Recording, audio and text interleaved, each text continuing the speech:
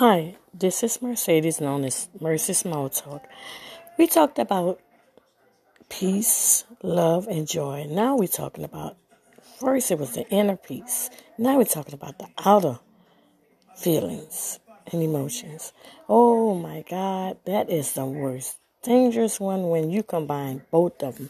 When you combine your inner and your outer peace, oh my God, if you don't get the peace of the joy of the Lord, you will explode unnecessarily inside and out. Because your inside start working on your outside. And see, when your outside brings that inside out, it could be dangerous. So my second meditation for that is just take a deep breath and let it out slowly. And say, well, Heavenly Father, thank you for giving me this peace and joy and love. And I will not react to things that is not of you.